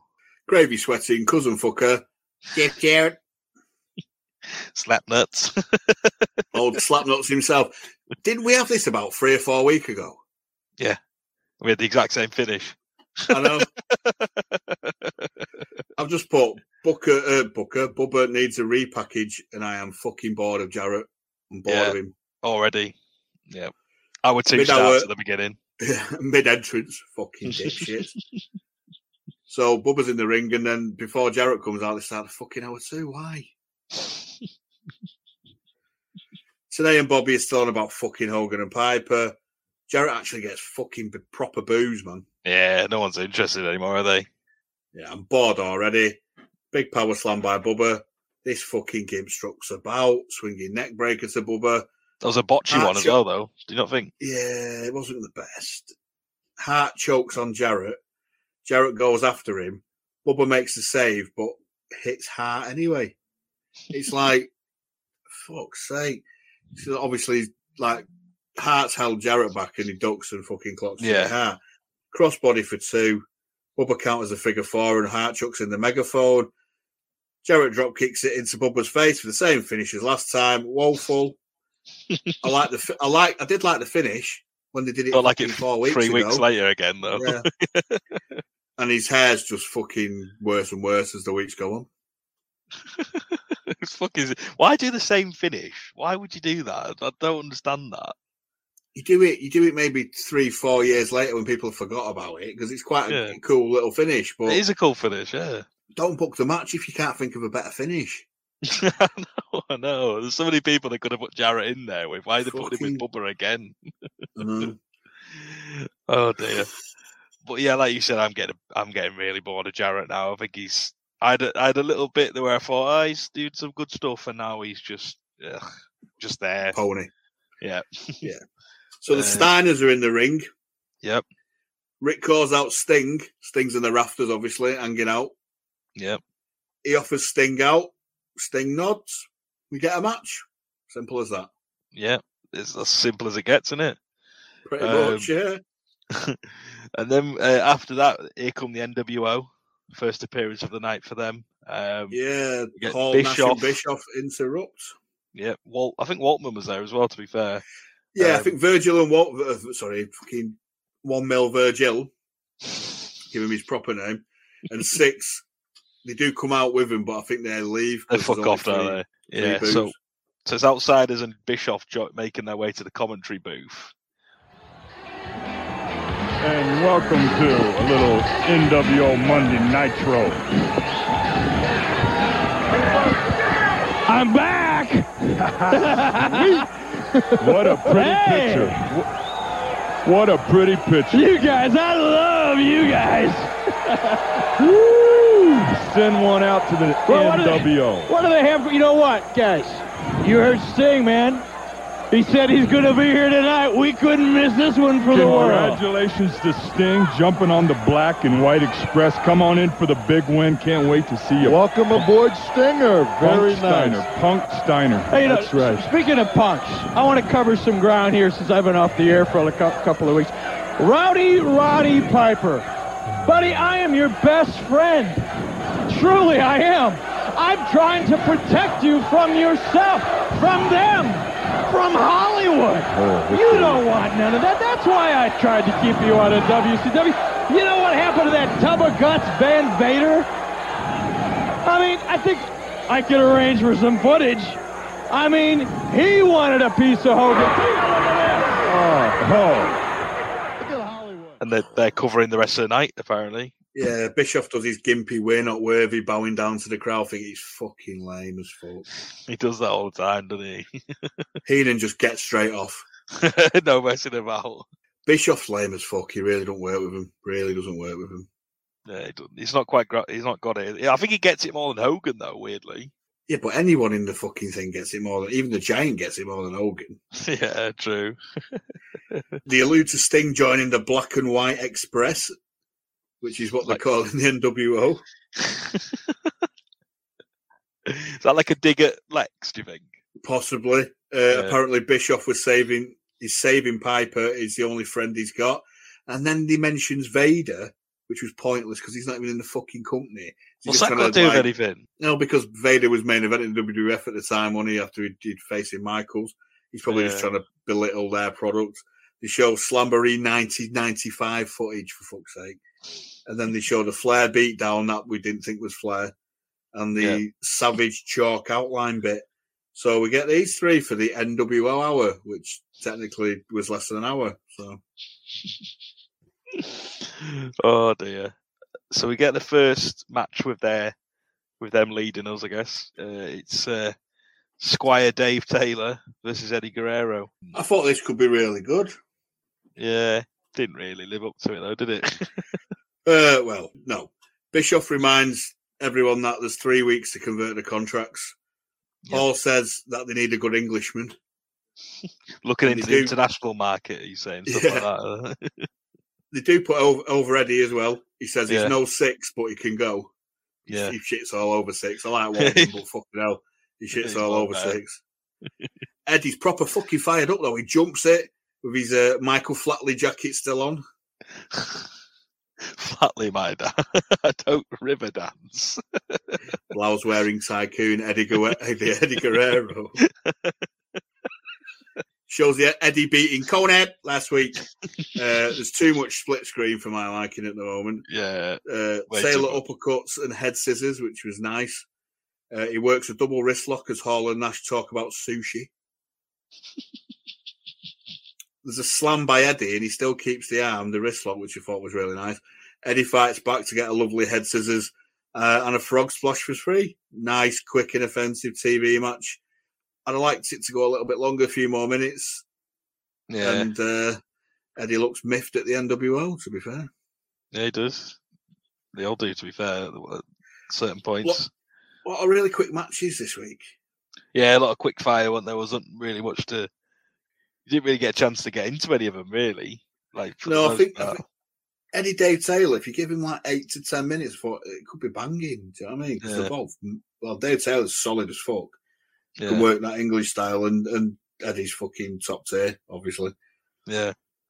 Well, up next, we had some more on-the-road hotel loneliness with a twist. Oh, yeah, I forgot about that. Tony the Tiger isn't happy, pal. Oh, Nash says he's live from Arn Anderson's double wide trailer. And then he comes out with Flair and Charlotte. He's like the Beatles in Liverpool, and Hall says, you mean old and dated? And then he's like, I'm at a party. I've got to go at a party. You're not at a party. He's definitely not at a party. No, he's not, is he? He's never been at a party. No. But then we get our favourite dad on nights. I know. Could be any minute now. Could be his final match. I know. He's reeling after getting his ass handed to him by Lord Woodentop last week, though, isn't he? Yeah. He means business tonight. Yeah. He's against the Daniel Garcia of his time. The Daniel Garcia of the 90s, yeah. Old Jimmy Powers. He's got Teddy back in his corner again. I thought they would split up a few weeks ago, but it seems like that's back on again. I did too, but did you not notice how Teddy screamed West Side into the camera as he walked out? Yeah, just what? Well, random. I think he's clearly on Tupac's side in the Tupac Biggie Wars. Fucking hell. Dear me.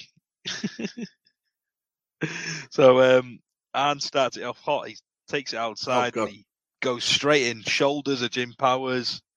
You know, he's working the arm, digging his knees into the injured arm as well and stuff like that. I mean, it's largely dominant by Arn, isn't it, to be fair? Yeah, there's a really nice bit when he took him outside, he was like rubbing his face on the mats on the floor. Yeah, it was vicious stuff from Arn. Like you see, he's like like you said, he's like fuming. He got beat last week. Well, he didn't get beat, did he? But he got knocked out of the tournament because of Luger and because of the double count out. So like he wants to take it out on somebody. And unfortunately for Jimmy Powers, that was him. There was a nice bit where they were mocking him, Hall and Nash, when he came down, but they put him over. They were saying like a lot of people talk tough, but Arn Anderson can back it up. Yeah, that was good stuff. And then they just fucking rip into Zbyszko saying stick to golf, mate, and all that kind of stuff. Powers' comeback was piss poor. It was like a shitty knee lift, a drop kick, a clothesline, and Arn Anderson thinks, fuck off, mate. Top tier DDT, 3. See you later. It was decent enough. It was just nice to see Arn Anderson's main streak. Yeah, it was. He's so vicious when he gets going, isn't he? He's great. So after that, though, we get something that, you know, this is something that we've been potentially looking forward to happen quite some time. It's the US title tournament again, and it's Benoit versus Lord Steven Regal. Now you're talking, boys. Yeah. So they both come out, obviously, Benoit with his klaxon tune, whatever you call it. I've actually got that tune now. Have you? I actually own that on MP3, so it might worm its way into this podcast somewhere. and Regal's out, and then Hall says, "Oh, they gave Regal that belt. Obviously, they were involved in when Luger had it, and that's how he managed to get his hands on it." This is right up your street, this match, isn't it? You've been sort of mentioning this is a potential corker of a match that we could see down the line. What do you reckon? Yeah, I'm conflicted with this because I really enjoyed the match, but because Regal got colour hard way early and they had a no blood policy, they panned back to a wide angle. Yes. I was wondering why they did that. If you see early, I can't remember what happened. It was so right. I really struggle with the commentary because Bischoff is fucking irritating. He's like genuinely giddy that he's with the cool kids. Yeah, he is. And he just doesn't work. So it starts off with a stiff exchange and Regal works the arm into a Greco-Roman knuckle lock. There's a struggle with it. Does vicious palm strikes, not like them fucking piss-poor Jushin Liger ones. And a hip toss takedown. Regal gets a hard way during the hip toss takedown. He must have caught himself on something. Because you can see the blood coming down the middle of his head. There's a drop toe hold and vicious strikes by Regal. Superb headlock reversals. And then the hard cam goes wild because they have no fucking blood policy. And then it's only fucking... How times have changed on TBS. Fucking hell. No. Every fucking... They've got close-ups of John Moxley gigging himself in the corner on AEW. Do you know what I mean? But on here, you couldn't even have a trickle. They said they tried to mask it, man. They said, "Oh, we want to see if Sting's here," didn't they? That's what they were saying. Like, we want to see if Sting's in the crowd. And I was just like, "Fucking, that was a weird choice." But I didn't notice the blood, to be fair. So it must have been sort of blink and you miss it type thing. I mean, it does hurt the match a little bit, massively. Well, I tried to be optimistic and positive about this one. They chop the shit out of each other. There's big knees, and he ties up Benoit. There's a big slam and the swan dive for 2 by Benoit. Delayed cover, though, because obviously it genuinely does fuck his head up. So it takes a while to cover him, so it makes sense to only get 2. There's a phenomenal tombstone reversal. Oh, yeah. Resulting in Regal getting dropped. He rolls out of the ring to sell it, but barely sells it, which is a bit... And then because he's straight up and sidesteps old Benoit's Pescado. Pescado. Back in and Regal uppercuts and hits a lovely butterfly suplex for 2. These 2s make sense because they're delayed. It takes a while for them to cover them, so you can understand why they're only getting 2. Benoit hits a fucking monster release German, absolutely folding Regal up. Yeah. There's a great corner bump by Regal from a Benoit Irish whip, and then he hits a dragon suplex with a bridge for 3. Other than the wide shot and the no-sell by Regal, it was superb. But I mean, in a purely technical thing, it's my kind of thing. Yeah, I mean, like that camera shot really hurt it for me. Like I sort of lost, not lost interest, but I came out of it a little bit when I couldn't sort of see it as close as I want to see it. The shots weren't quite as clear as I wanted them. But like you said, like technicality wise, 2 of these guys are top of the range, aren't they? So the bits we did see were really good. It's just a shame that it was sort of a little hamstrung by that issue, unfortunately. But then we get Arn, Benoit, Mongo, and Roboto. No Jarrett and no woman. Tea or coffee. All right, gentlemen. I don't know. Before I interview anybody, maybe I should be talking about whether I've got a contract or I'm going to be back at a golf course. Arn Anderson, come on in. I want to get Chris Benoit in here, too, and talk some business that I think needs to be addressed here tonight on this television program in light of things that have happened recently. Certainly, I see Benoit coming off a victory earlier on. You successful.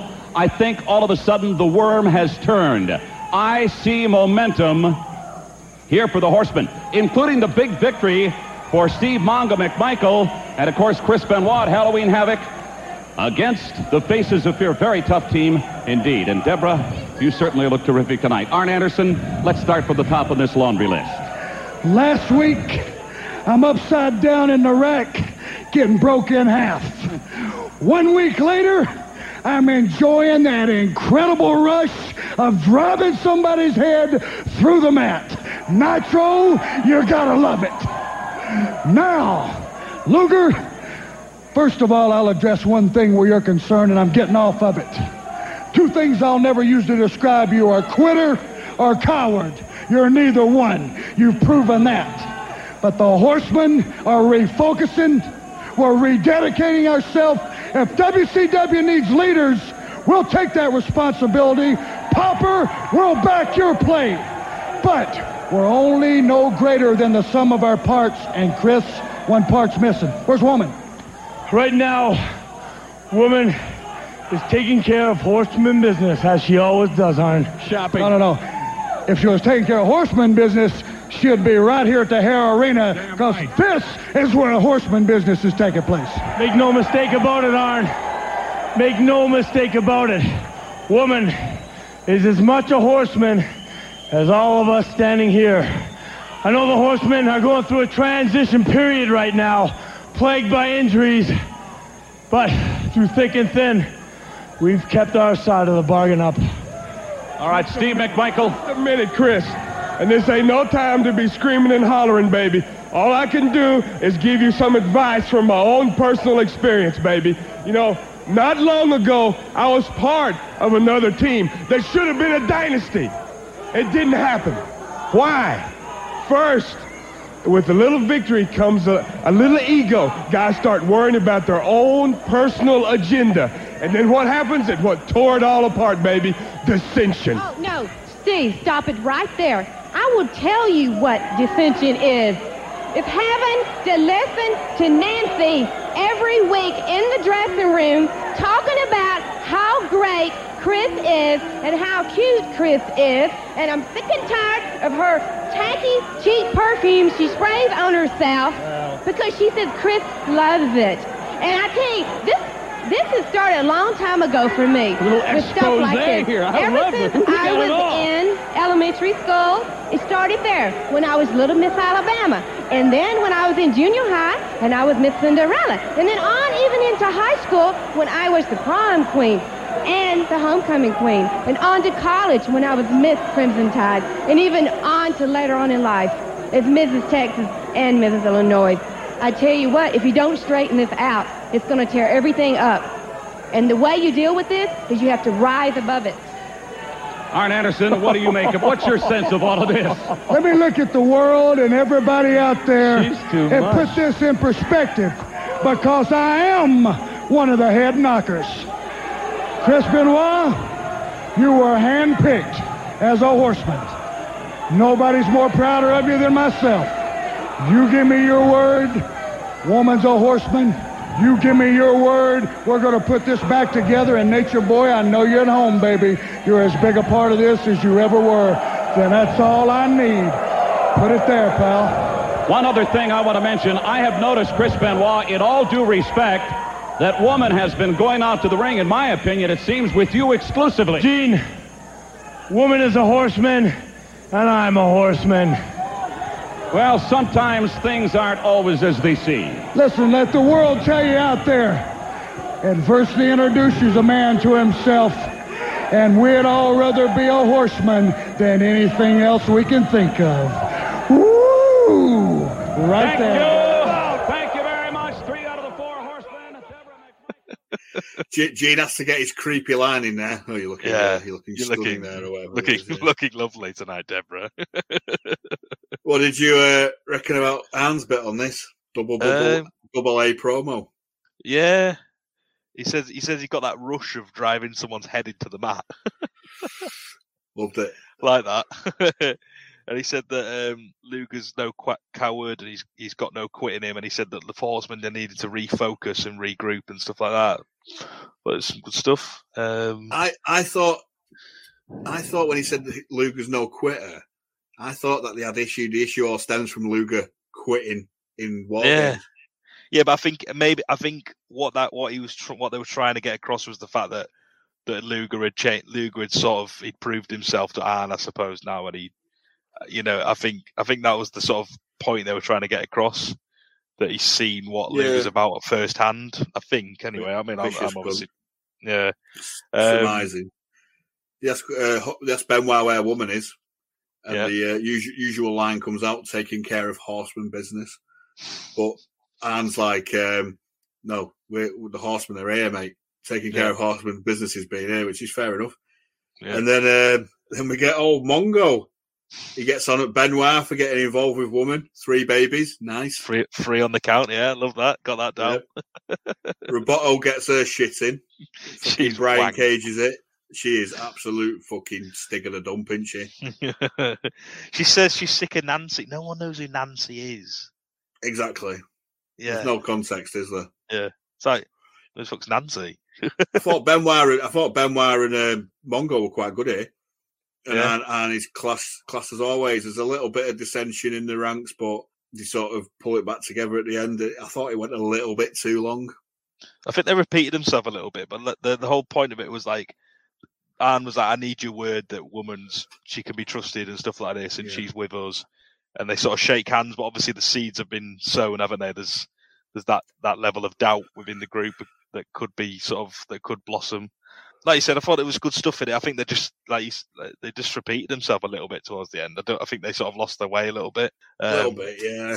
I think Benoit was a bit like that though, wasn't he? Like he just sort of his promos are a bit like, if you give him like a clear direction, he's all right. But like it seems like he lost his way a little bit towards the end when he didn't really know how to finish it off. Yeah, he does tail off, doesn't he, a little bit? Yeah. Next, we get episode 5 of Can Luger Rack This Fat Lad? Yes, he can. I can't watch this dick. He's got to go home here with me. Rock. And these two fucking peneyes. I can't do it. I'm well into Luger now. Like him.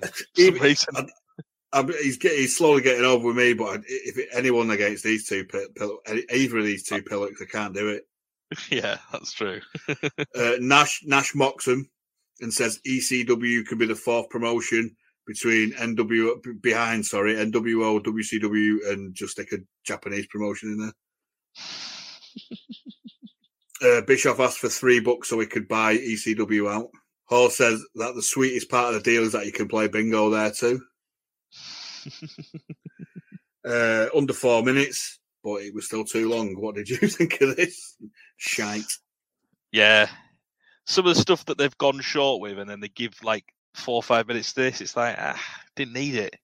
Just the short stuff should have been stuff like this. Luger just beating the fuck out of this rock fella and then just racking him, getting the job done. He walks out. He doesn't need out anything other than that because the crowd's absolutely ravenous for him anyway.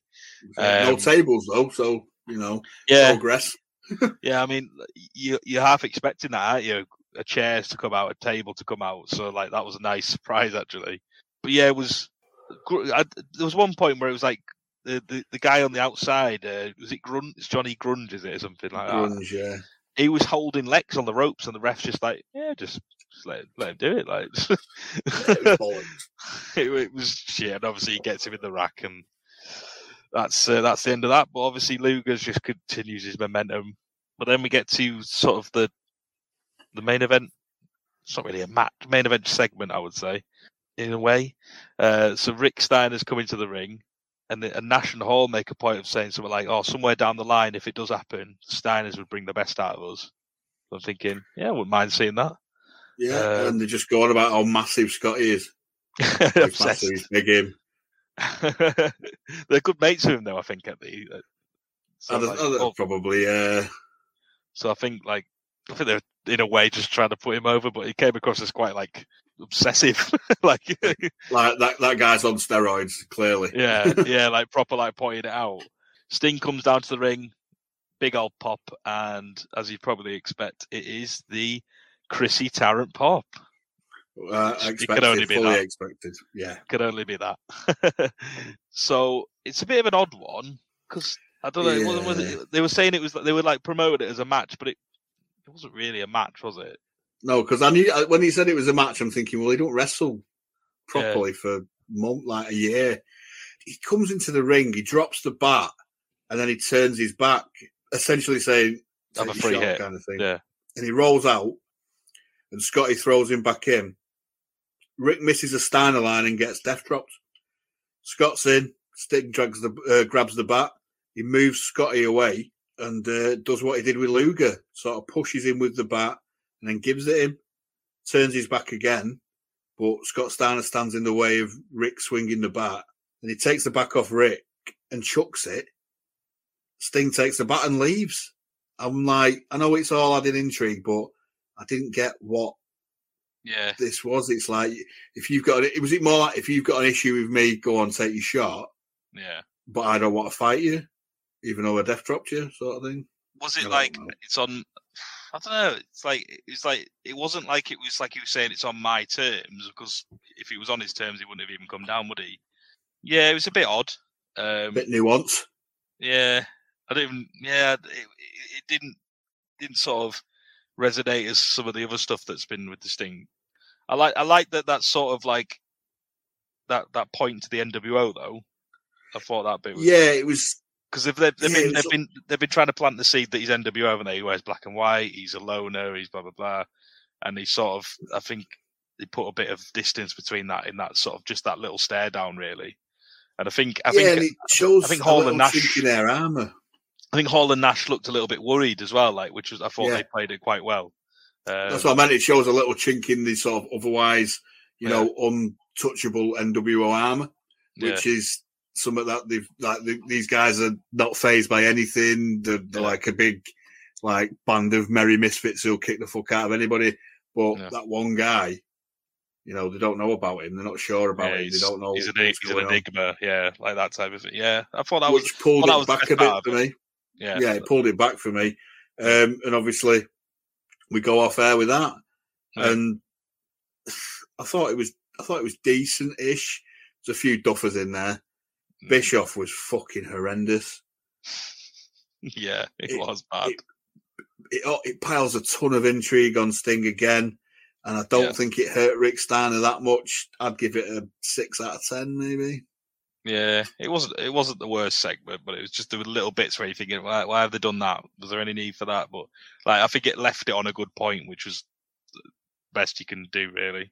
Yeah, I'm talking about the whole show in general. Oh, the whole show. Yeah. There was some shitters in there, wasn't there? Let's be honest, right? It was a middle of the road. Yeah, it was a good 6 out of 10, I'd say. Solid, if I'm being generous. But not as good as the last few weeks. Oh, no, last couple of weeks we had some really good matches on. The Sting sort of thing to go home with, I can understand why they wanted to leave that as the sort of lasting impression night. But, I don't know if it pulled it back enough for me. Mm. So, what was your take on the whole shebang? I thought it was a weak show, really. I thought it was middle of the road, like 5 out of 10, maybe. Yeah. Just too many quick fire matches. I think I didn't not enough to get into. Not enough development of any storylines, really, other than the Sting stuff. And there wasn't anything from Hogan or Piper, so it's that's the sort of two main things. And everybody was just talking about Hogan and Piper, but you didn't see Hogan or Piper. Yeah, so it's they missed a trick, really. They could have built something else, let's build that. Let's really build that US title tournament or something like that, or really build, the tag belts match or something like that. But there wasn't any substance to it, really, which was a shame because the Nitros have been really good recently, but this one just sort of fell below par, I think. But at least they're actually building to the pay-per-view, whereas because a lot of it was just trying to do the TV and get ratings on the TV and stuff. So at least they're actually working towards the goal of the pay-per-view. Yeah, definitely. But it's you'd think they'd be doing a bit more for their WrestleMania, wouldn't they? That's the only thing. Yeah, you can't all pin it. I mean, I know a lot of things are pinned on one match because that's your draw, essentially. But, there might be people who aren't really into that. So, you plug the other shit that you got coming up unless you didn't know what was going on at the time. I mean, the Dino Ultimo Dragon thing, they could have pushed that a bit harder. Yeah. I think, because the Ono thing, if that was supposed to, get people to want to see it, it was... Didn't do anything, really, did it? No. Ernie Road, what was your match of the night, bud? Match of the night? I think probably Faces of Fear and Riggs and Gibson, weirdly. Yeah, it's not a bad shout. I mean, I'm going to go for Benoit Regal just because technically it was superior than anything else on the show. I know why you have misgivings about it because of the high camera issue, but in terms of match quality, it was there, but it's just in terms of a watchability, it just didn't have the same thing for me. Totally get you. But yeah, for me, it was the best one. But I also agree that the Face of Fair, I just love watching the Face of Fair. It's just I thought Riggs and Gibson had a nice little bit of early chemistry. If that's going to be something going forward, I didn't mind it. Yeah. Weren't bad at all. Yeah. Who was your MVP? Art Anderson. Yeah. I mean, and I'll give a bit of a shout out to Nash and Hall. Yeah, I thought they were pretty good on comms, to be fair, as well. They were, but sadly, Bischoff hurt them a little bit, I think. He brought them down a notch, didn't he? unfortunately. Yeah, it was a bit Hogan-y in the turn. It's like, just shut the fuck up and let these two just fucking do what they do, man. They said some really funny stuff and some actual they were actually putting people over as well on commentary as well, which is good. But I just think Arn, all right, he did an all right match where he just showcased his aggressive streak and his vicious, nature. And then he had two decent, one really, really good promo and another decent one. So he just sort of dominated the show, really. I agree. And they needed an Arn Anderson on this show because otherwise it'd have gone right in the toilet. Yeah, definitely. Disco Duggan Hart / Hogan Award. It's got to be Bischoff, hasn't it? Bischoff, Glacier.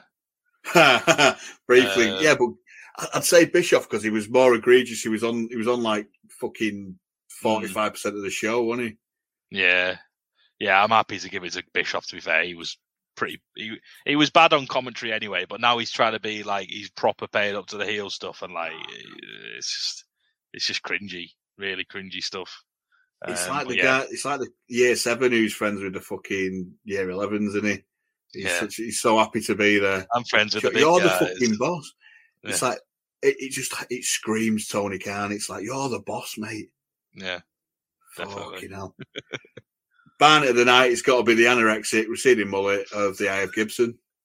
It's got to be, innit? I was just thinking that. It literally can't be anything else. Utter fucking pony, it really You just is. give it up, don't you? You just give it up when it gets to that point. He's still got it.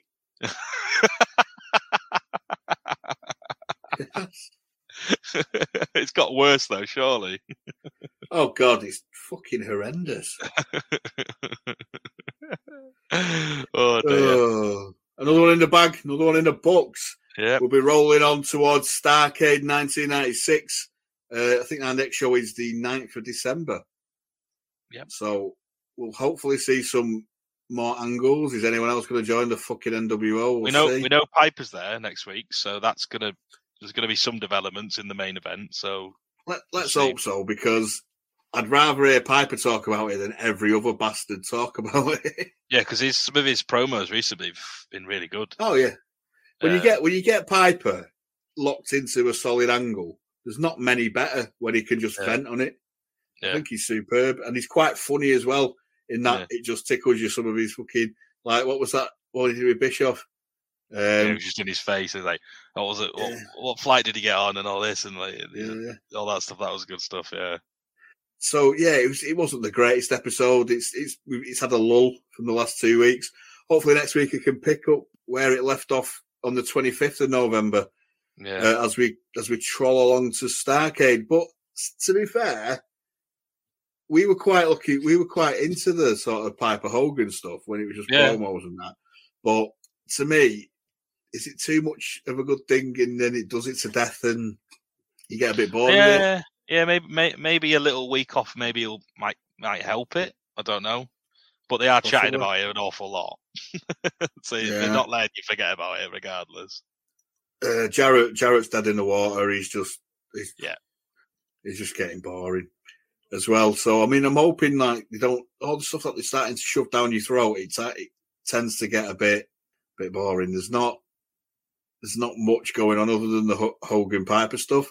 So I'm hoping like to be fair, I know it's uncomfortable as fuck, but at least Benoit Sullivan's something that you can sort of get your teeth into. Yeah, there's a bit of meat to it. It's raw, yeah. Malenko and Ultimo dragging it up that. I'm hoping to see more sort of Eddie DDP based shenanigans. I'm hoping that comes back. Are they both for the US title tournament? Is there any potential for them to meet there, or? You might be right there. I think Eddie's definitely in it because he's facing Benoit. Yeah. Now, as much as I love watching Benoit in the ring, we've seen Eddie Benoit about 3 or 4 times. Never going to complain about it. I want to see Eddie DDP again.